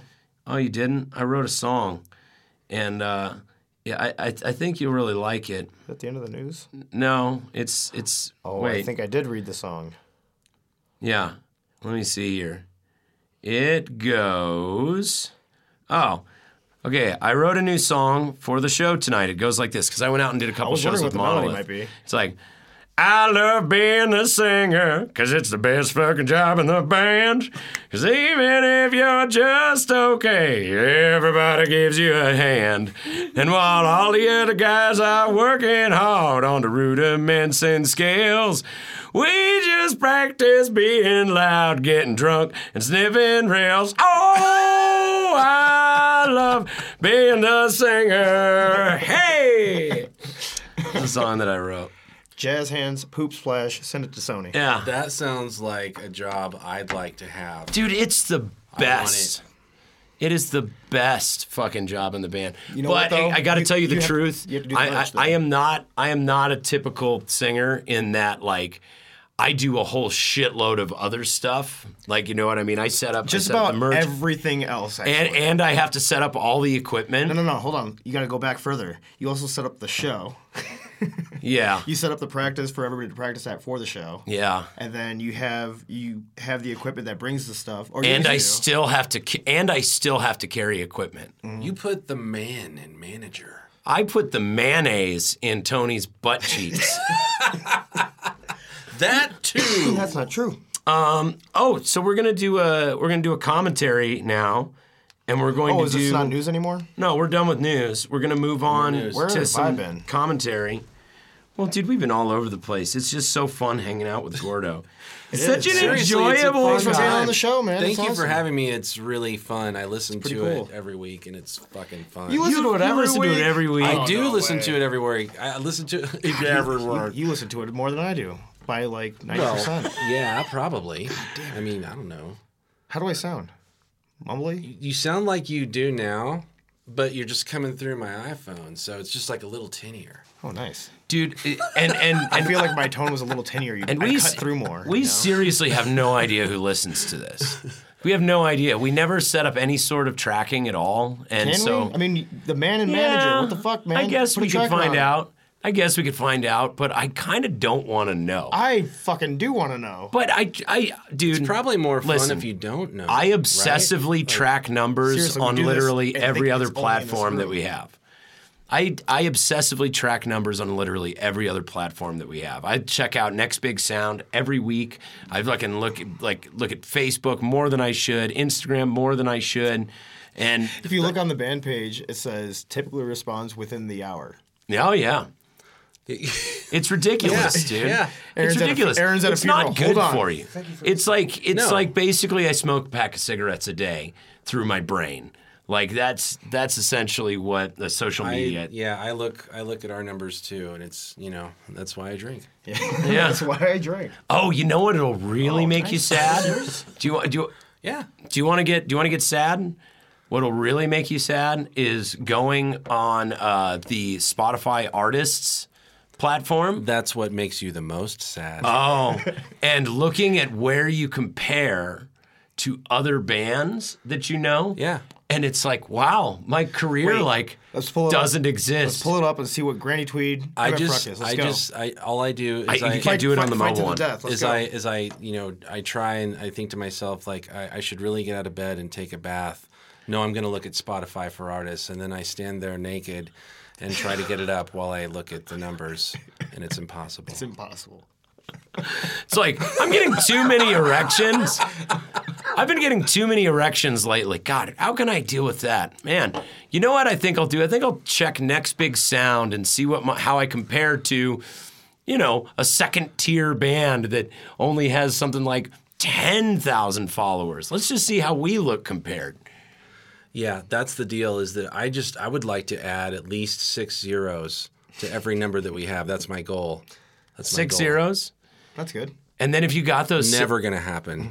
And then if you got those 6 zeros, then you'd be like, well, I wish I had 6 more zeros like so-and-so. Yeah. Exactly. Look how big Iron Maiden is. I'll never be as big as Iron Maiden. And Iron Maiden's going, damn those Beatles. Yeah, exactly. Well, dude, and then the Beatles are going, oh, man, I wish I could be fucking Sam Cooke. No, Beatles are going, God damn, we did great. But dude, when the Beatles started out, they wanted to be Motown artists. Same with fucking the Rolling Stones. Like they were they were emulating Motown artists. And those Motown artists... Don't we all? The Beatles were all sitting around going, man, I wish I was George Martin. Yep. And George Martin's going, this is great. Yeah. I'm going to be the richest man of all time. All right, so this is off Super Boom Selections by Granny Tweed. Indeed. Off the Crayolo is the name of the track. So give us a little lead in for this song and tell us what it's about. Super Boom Selections, man. This Super Boom Selections is the name of the album. Yeah, Didn't Super I say Boom that? Selections. This is how low rent we are. This is the 6-song version of our tape that has 20 songs on it. The 6-song version. I'm not even going to go into the reasoning for that because it's dumb. But wait, what? This is like the online version, like the streamable version of the tape, because it was like we were like, putting out a tape. Yeah, we're going to put out a tape. Is it going to have songs on it? Yeah, it's going to have songs on it. Well, how many are we going to put out on digital? Well, I don't know. Let me you don't want to put out everything. Well, look, this conversation that I have with myself most of the time.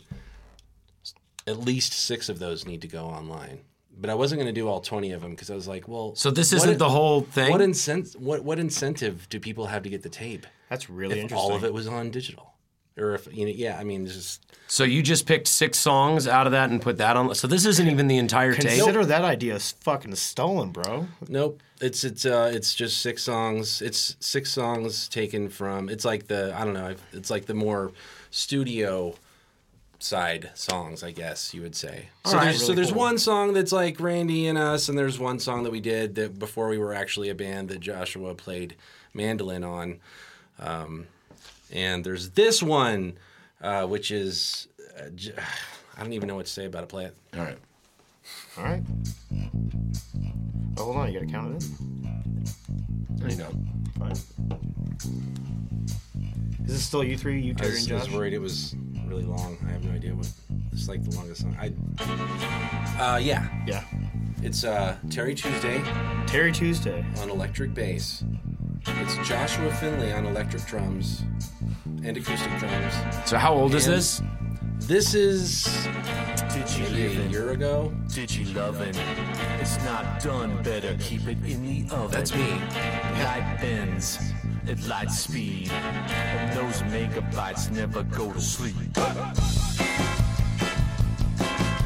That's the tone I'm talking about. There's the aforementioned surf sound that you were just describing earlier.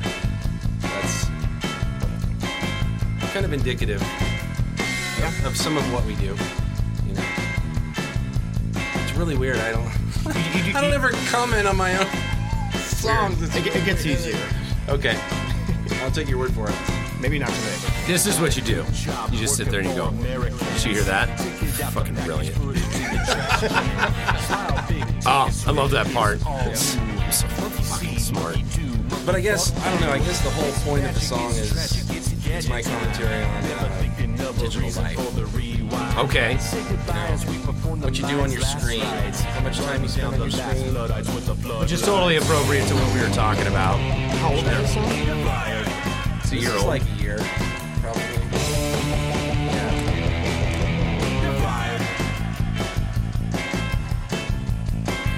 And we added in that little "you're fired" part. I don't know where that came from. Donald Trump. Charlie was like, "Oh, I see. It's like Trump reference." I'm like, "Not necessarily. It just sounds good there." He's like, fuck it, I'll just sing it.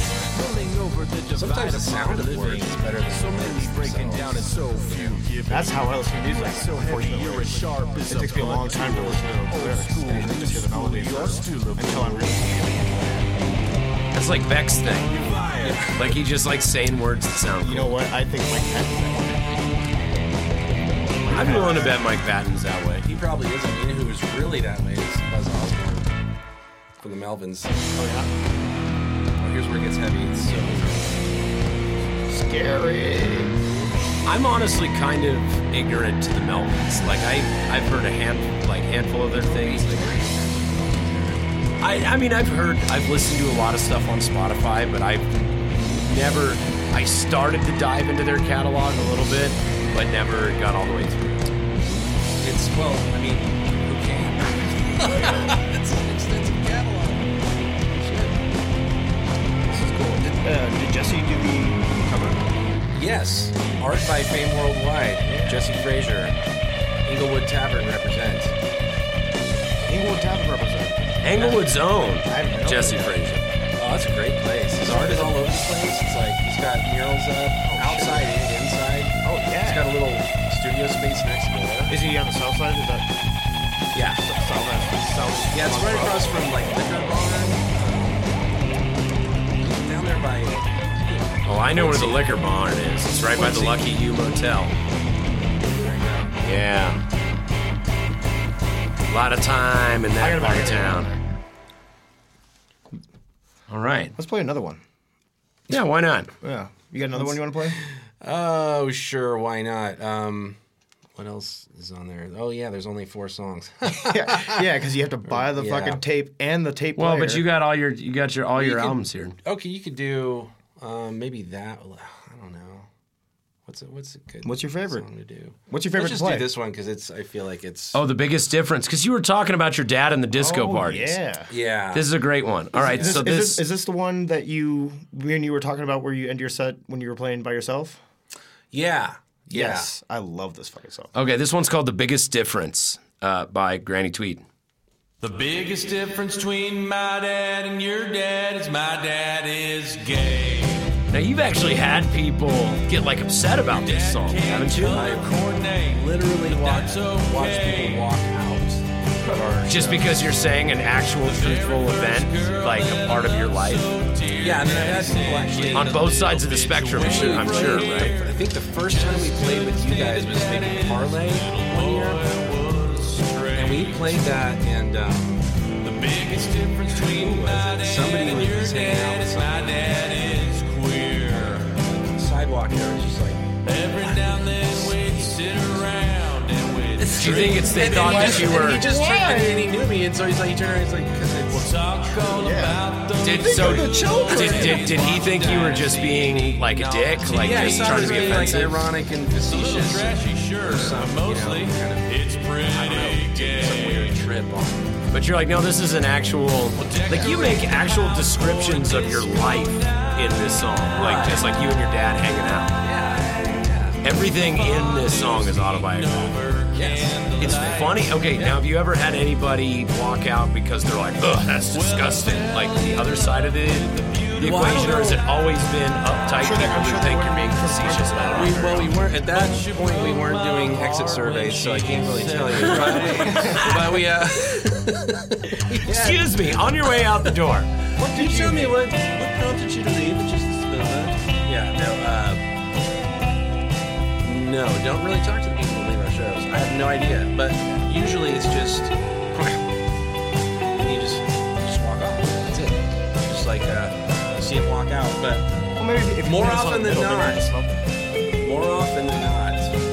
reels people in, and that's what the song is supposed to do. I mean, that's what I got from it the first time I heard it. The next door neighbors are making up Singing. well, they're just That's me. fabulous. Yeah, that's me, and Back before you had cable You did all the layers on that? yeah. 'Cause, my two dads was I knew the a real couple of world to singers, me. but they were so squirrely that I couldn't get them over to my place. Biggest It's tough to get people to come sing on your record. Yeah, and I think that maybe there was a, I don't know, like maybe it was a subject. I don't know. But, Find out they tried like, to no, haul thank me you. away. You know. So I'm just kind of forced to do that. Singing with yourself's easier anyway. Family, I still don't see what's so wrong with me. But family is a good family. That's all I got to say. That's a good one. Wow. I like that. That's a good one. Really not a good singer, but the song is really what's important. Yeah, it's a The really the good song song, is man. what's important. It's a great song.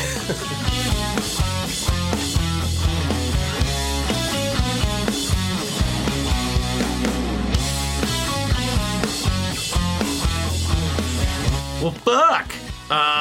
Man, let's give a shout out to our sponsors real quick. First of all, Matula Plumbing. Matula! Shit rolls downhill. Don't be at the bottom. Your number 2 is our number 1 priority. Your shit is our bread and butter. Matula Plumbing, Des Plaines, I wish Illinois. Jerry used all those. Master of Poopers. Yeah, man. Our most... Dude, did you know Jerry actually is on the Patreon now? Yeah. Isn't that fucking cool? Yeah. We said the name of his business on every single episode of the podcast, and then he was just one day he was like, "Man, you guys are fucking cool," and then he's on. Yeah. He's on. Thanks, That's great. Gary Hill's on now too. Thanks, Gary. Skibbs is on now. All right, our producer Gene Skippers. Yeah. It's pretty fucking cool, man. Like, and even though we haven't gotten like a ton more people who've come on, we've gotten a lot of people who've like seen the video that you and I put up, and they're like, "All right, that's pretty cool." Like. I remember when they used to call that a fan club, and it's like, yeah, kinda. Come on, come hang out. Join the Kiss Army, or the, what do you call it, motherfuckers. Yeah, the motherfuckers. The motherfuckers. All right. Motherfuckers. Yeah, so on that note, thanks to the 35 or so brave souls who support us via monthly contribution on patreon.com/mfruckus. You guys have no idea how much it helps. Like, it is seriously changing our ability to fucking get shit done, man. Absolutely true. Dude, it's seriously like playing a good weekend of shows every month, and we can just divert that into whatever projects we got coming down the pipe. That's amazing. To make the projects like better quality, much better quality for dude, people who are fucking that's paying amazing. attention And anyway. as soon as we switch to month, like, we immediately were like, dude, now we can do this, and we can do this, and da-da-da-da. It just, excellent. opened up so many possibilities. And Adjusted. I was really against it at the beginning too. dude, it's great. I've looked into it. You know, I think it's definitely worth doing. You heard about it when you were at the CD Baby conference, right? Oh no, well I wasn't there. Didn't end up going, but I heard a podcast about it. So the Musicians podcast, the DIY Musicians the podcast. The CD Baby podcast. And they do their like live taping from Yeah. the convention every year. Yeah. So and I think Patreon made a debut at the CD Baby conference, didn't they? Maybe so. I think the first time I heard it was actually my stepbrother. He's like an artist, and he told me about it, and I was like, I have no idea what that is. And then the next week, I heard it on the CD Baby podcast, I was like, oh, that's interesting. So, It's pretty Yeah, cool, man. yeah. It's pretty cool. I back. Oh, I just started backing Adrian Connor, Oh, I know. I saw hers, man. dude. Yeah, If she reaches $3,000, you're gonna be able to be in a raffle for her guitar. yep. maybe we can And that do a SG video. is fucking sick. Say what, Maybe we can have a budget for a video if we do that. dude? You know? Yeah. Because that's what the next thing that we've been trying to work on is get Dude, talk to Idolo, dude, we know so many video people that we can hook you up with. We'll talk. We'll talk, We'll yeah. talk. We'll talk. No big whoop. Evergroove Studio, pretty much our favorite studio of all time. Brad Smalling. Brad Smalling. You guys have done some stuff at Evergroove. He's actually mastered a lot of the stuff that I've done in my studio. So Really? yeah. So yeah. you Anything that we just listened to? Not what we just listened to, but he's actually mastered some stuff that is yet to come out here really? next year. So Very cool. very cool. Yeah. Yeah, Granny's fucking Brad is great. The He's Ethans awesome. are great. Dude, it's just there's some When you go up there, do you go up there for mastering and hang out up there? No, dude, is it I just- literally I sent him the tracks. Like we did you got to go up an there and EP record. and dude, like, but every time I see your guys' like, you know, the Monday thing or the, like all the Aaron, fucking yeah. like, you know, all that The man and footage, I'm just manager. like, that studio is fucking incredible. Yeah, it's awesome, dude. Like, And there's a loft to just stay in, so you like kind of trap yourself up there to Dude, and only think about just like go on hikes with Jenny and Brad and shit like that. Like it's that the sounds best great. place. It sounds great to not have to record my own band. That's what really sounds great. And I mean, everything else dude, just you're- sounn like the icing on top. you turn out some amazing stuff on your own. Like I had no idea that you recorded everything. That's fucking cool. I didn't know you recorded all that either. Yes. Yeah. So That's all recorded and you sent off for mastering somewhere else? Yeah. Yeah. He sends it off to Brad or to someone else. Well, They not record everything. those. Well, those were mastered elsewhere. Right. Have you used Lander at all? Yeah, I have. What did you think? No, don't do it. Really? I don't like the lack of a human element. You know, like you can get something back from them that sounds great. Like I've sent demos to them. I've sent final mixes for things. I spent some time with it, man. I really did. I spent like 2 months kind of going back and forth using their different software and using their different tiers and all that stuff. And, you know, it can come back sounding great, but there's something that just kind of made me suspicious about it. So when I it's actually interesting that we're talking about Brad, because I did Lander right at the same time that I needed that EP, the last EP we put out before the tape. I needed that mastered, and I went to Lander and I did it, and I was like, yeah, it sounds good. I mean, it's louder, okay, but it still lacked some kind of warmth that I wanted. Yeah. And so I sent it to Brad. I was like, fuck it, this is 4 songs. I'm going to send it to him. It's worth it. And what I got back from him was so much more superior. It was just like, forget about it. Like, I'm not going Right. to bother with this from now on, That's cool. you know? So Evergroove Studio. Evergroove Studio in Evergreen, Colorado. About the best review you can get. Yeah, no, solid. Well, everyone, I mean, I think I've only found a couple bad reviews on that place, and it was from crazy people. Every bad review was from a crazy person. What do you mean crazy people? Just like, I don't know, like they were upset about silly things that were like out of Brad's control. Like basically, I don't know. I live in your alley and I want to make a hip hop album. Right, pretty much, actually, yeah. Yeah. Rocket Space Rehearsal Studios, the official practice space of motherfucking Ruckus and like a whole grip of other bands. You guys ever use Rocket Space? Oh, yeah. Yeah? You guys use it a lot? We don't. We had to retire from Rocket Space because we're now in Terry's garage. But you can't I do want to that. go on record as saying that Kate is awesome. Hell yeah. Rocket Space is awesome. We spent a lot of time rehearsing there. They really actually saved our bacon many times when we didn't have a place to rehearse. We were rehearsing in Josh's gallery for a while, and Yeah. sometimes shit falls from the ceiling, and you're like, "Whoa, dude!" Art's falling off of shelves and shit. Yeah, like it's just like, you know, you go in there, it's like, this place looks great, and then you get done playing, it's just like, wow, that looks like shit. 'Cause everything is just Everything shifted a all the bit. pictures are Yeah. just fucking askew, and you know, That sucks. yeah, it doesn't look like a nice place anymore. So Rocket Space Rehearsal Studios, the Nug Nation Studios. Which is where we're at right now. Which is where we are right now. What do you think of it? Dude, my first impression of this place is like incredible. I mean, it's amazing. It's an incubator, man. It really is. Like, there's going to be some super cool everything you shit showed coming me. out of Like, Aaron gave me the tour, and it was amazing. Like, it's super cool. Yeah. What a great creative space. Like, dude. So I dig it. Kind of do whatever here. I tried a new gotta put a writing band space in here. experiment today in this room that we're in. So I came in here by myself and I put in earbuds and started working on Camel Toe. And project known as Camel Toe. The project, Not the the project session file known temporarily as known. Camel Toe. No. The session file known as Camel Toe. Right, exactly. And so what I started doing is before I even started writing, I started skipping around the room and stomping and pounding my fist and pounding my chest and jumping and like getting myself in the headspace of doing a show. Yeah. And then I just started kind of like, you know, started getting the different like sounds out because I knew what I wanted the cadence to be. I knew I had ideas for melody and things like that. And then, so I spent about the first 45 minutes seriously running around the room, jumping up and down, making grunting noises. We don't and stuff. doubt it. And then I spent the next 45 minutes just like writing and rewriting like ideas fitting into that format. And I got the song done. It worked. And I've been struggling with this song for months.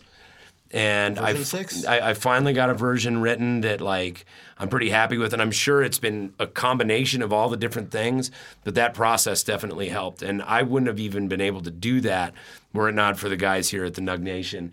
And man, that we're gonna do some amazing things out of this studio. Everybody who works here is a total fucking rock star.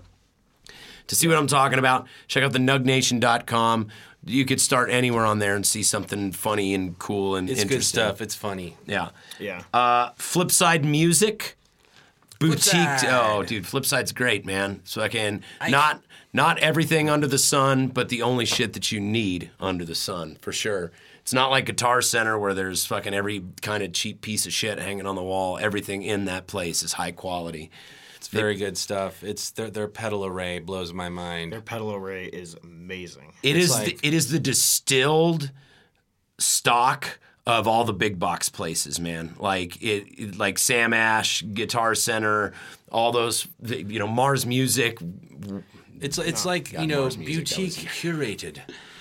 Yeah. You know what I mean? I would love for one of those guys to come out to our show and then see the way I play and hear how it sounds and go, I'm going to go build this thing, and this is what you should put in your life. They have so many cool pedals. They have such a good taste and such a wide taste. I think they can definitely. I'm going to go down and talk to Ike about. So I got this idea from Kelly from Dreadnought. Actually, gave me this idea. She's getting rid of her digital effects board and doing pedals. She's just getting individual pedals and like kind of building what she wants to do, and then I guess maybe running it through an amplifier with or maybe into a DI box. I'm not sure, but I'm thinking of experimenting with some of that stuff. Wow. And treating the voice just like another, instrument on certain things. I think there's that'd some be really fun. good technology, vocal wise, in stomp boxes now. That's like, I mean, if they would have had this stuff like 10 or 15 years ago, it'd been amazing for other bands I've been in. It's just like, wow. That's exactly what I've been looking for. Wow. Yeah. Did we leave anybody out? Did we get everybody? Yep, we left somebody out. Who did we forget? Huh. I know we did though. It's supposed to be 5 or 6 rather. Huh. Well, no, we did the patrons. Oh, that's it. Yeah, it's supposed to be the patrons. Yeah. Well, Gordo, thanks for hanging out, man. Dude, It's been a lot of you fun. So much. Yeah. And thank you for listening to the show. That's great. Honestly, it's a pleasure to listen to this show. It's so much fun. Thanks, To listen to man. guys Thank you. shoot I the can't shit. believe it. It's fucking it's awesome. It's a real lift for me. It's like when I'm driving around or doing whatever, whatever drudgery I'm involved in, and I get to, there's a couple buddies in my mind, just like right there, right in my mind, right in my mind. How do you listen to it by Brain Buddies. curiosity? Welcome to Brain Buddies. I listen to it via the phone, the iPhone. It's an old model, but and Who makes that iPhone, Gordo? Walgreens. And especially, I have some earbuds. no, I mean what's the app? Like I listened to it on the old Apple thing. Podcast. Apple Podcast, yeah. the purple one. Nice. Yeah. Yeah. Do you listen to it on Google Play? I listened to it on our website. Oh, yeah. I'm a purist. Yeah. I like to get it Goes directly straight from the to the source. And actually, I don't really listen to it. It's just the Straight to sound source, quality. Break it down in its purest form. You know, his iPhone's got a Chicago Music Exchange on it. What's Chicago Music Exchange? This episode is not brought to you by the Chicago Music Exchange. But if you guys are willing to, god damn it, that'd be great. You know, I'm going to tell you something obviously about. you've been there. Oh yeah, many times. That's one of the top notch guitar stores in the country. I would Chicago say. Music Exchange is amazing. You can only walk in there. Gordo doesn't have a guitar from there, but I bet he's got a sticker from there. Oh, Just I have, like the rest of us. I have many stickers. I've bought many accessories. I've walked through there and just Have you ever slobbered walked many out? times. Yeah, I was gonna say, have you ever walked out with a guitar? Dude, no, but I almost did last time we were there because they had the only existing Hallmark guitar that I've ever seen just in a guitar shop, and I've been wanting to try one, and the guy's like, I emailed back and forth to him. He's like, I'll send you one, and you can just send it back if you don't like it. And I was like, no, I don't know about that. It kind of seems like something could go wrong there. Absolutely. But that place is very cool. Have you been to Groons? No. Groons is down in Nashville. Has some one-kind high-end stuff in there, too. Excellent. Like top-notch places all around the country. Actually, the place in Seattle I went to, where I met my buddy Joe Walsh, Oh, yeah. Man, my buddies aren't going to believe this. What's it called? Guitar N? Guitar North, maybe? Can't remember exactly what it's called, but that's another place where you see one-of-a-kind guitars. So Chicago I thought that was Bruce Valanche. You're Bruce Valanche. You can see one-of-a-kind Joe Walsh is there. I hear. They had Joe Walsh hanging up in the corner. They had him just in a display case, like eating a sandwich and reading the paper. With a bed pot next He's to him. just like, hey, how's it going? I'm Joe Walsh. Hey, all right. What you been up to, Joe? Well, I spent the last year Rocky Mountain Way. Yeah. This has been the motherfucking podcast, episode 34, with our special guest, Mr. Gordon Leadfoot, the one and only. Fucking Oh, Gordo. Thank you. It's just one word. Thank you fucking so Gordo. much for having me. You can call course, me man. whatever you want, as long as I can come into the green room that's not the green room. And Well, I don't want to go contrary. I don't want to break kayfabe by. Oh, man. I don't want to break kayfabe by dropping your Christian name on fucking like You what? can't have that information out there. No, you So can't. it's just- Slash doesn't go on fucking and on the radio and go, hey, I'm Mike Slasher Scene, No, he's Saul Hudson. Saul Hudson. That's right. Yeah. Saul. That's a good piece of trivia. Better call Saul. Yeah. You play guitar? So, yeah. No, you Kinda. don't. No, you I mean, I have played a guitar, technically. Yeah, you have played guitar. You do actually play I guitar. do like how when the microphones go on, it's just like you can really say the mean truth about people, but it's like in like very like. What are you gonna do? You're on the We're just microphone. speaking the truth on the podcast. Yeah. It's like that is the most honest anyone has ever been about my guitar playing in my entire life. Who, me? No, both of you guys. Just like, yeah, I mean, you're not good, but it's You play it's guitar okay. Like, you play guitar like I sing. Oh, really? That bad? Yeah, I sing that bad. I've never heard you sing, so I have no method Exactly. of comparison here. Well, so well, it's- here's Not a the lot of thing. people have seen Aaron play guitar. Is it comes down to confidence, and Tony just doesn't know how to use his voice. I personally think that anybody can sing. It's just a matter of figuring out where your voice fits into And I think that a anybody can play pleasant guitar. scale. Anybody can play guitar as long as you sit down. If they learn the and- steps. If you sit down and hang out with it long enough, which, I have a confidence. Yeah, problem, and, I'm you busy have the to doing do thing it is that he knows how to play guitar. He does. He knows how. He totally knows how to play to guitar, but it's just it's putting the two together is what's hard. I know how to play the guitar enough to communicate an idea. I don't know if ever. And that's have, really you, have you ever played the guitar just for the guitar, or have you always sang with the guitar? I bet you've always sang with it. I mean, when I'm like trying to learn a riff or a chord progression or something, I'll do it without singing.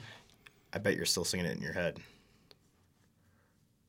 You can't help You it. just blew my fucking mind. I don't know. You can't help it, man. I don't know. Hey, this has been the motherfucking podcast. Well, we got to do one for the homies. We're gonna do one for the homies, and so this is your one for the homies. Shout out, Gordo. What? Oh yeah. I forgot about this part. Okay, so yeah, we Friday night. Friday night. Yeah, last Friday night we played a show with Dryer Fire from Adams County. From Adams County. Yeah. And with the Bourbon Brawlers, and with this band Ford Theater Reunion, which is they're kind of our.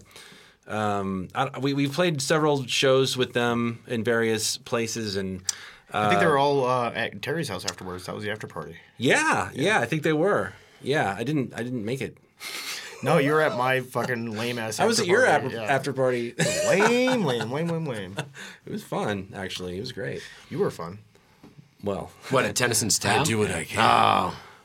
But this band is like this is one of my favorite bands to play with, to listen to, and as people they're fantastic. They were all super nice. Yeah, that was the first time I ever met. They're super great people. They're fun to hang out with. They're just those kind of people that you meet. You're just like, these are my people.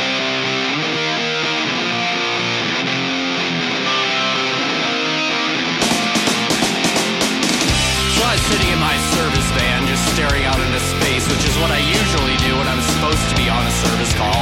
And I decided, you know what, the hell with this, I'm going on an adventure. But unfortunately, they have my service van on some kind of tracking device. So I had to park it at a bar so the boss wouldn't be suspicious. And then I hopped on some random city bus just to see where it would go. And once I got to the last stop, I asked the bus driver, where are we? He looked me straight in the eye and said, you've got nowhere.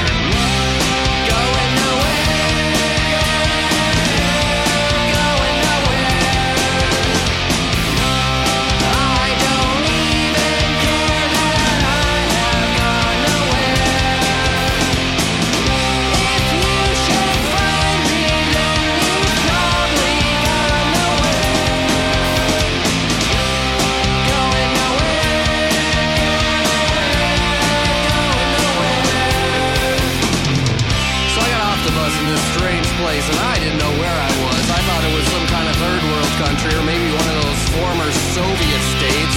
But when I smelled that particular smell, I thought it might have been Commerce City, but I still wasn't sure. So I walked around for a while and I found a nice group of people sitting by the river. And I asked them where I was and they really didn't know. So I just kept walking and wandering around, looking for another bus to maybe bring me back to somewhere. Cause really, I have gone nowhere.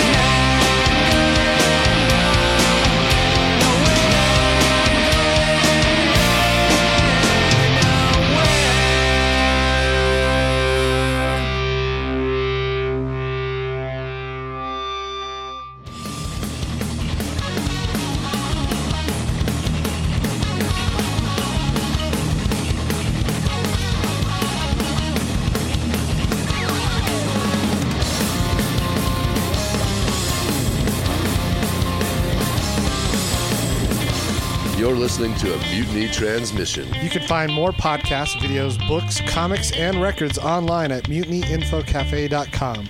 Or just stop in the store in Denver and have a coffee sometime.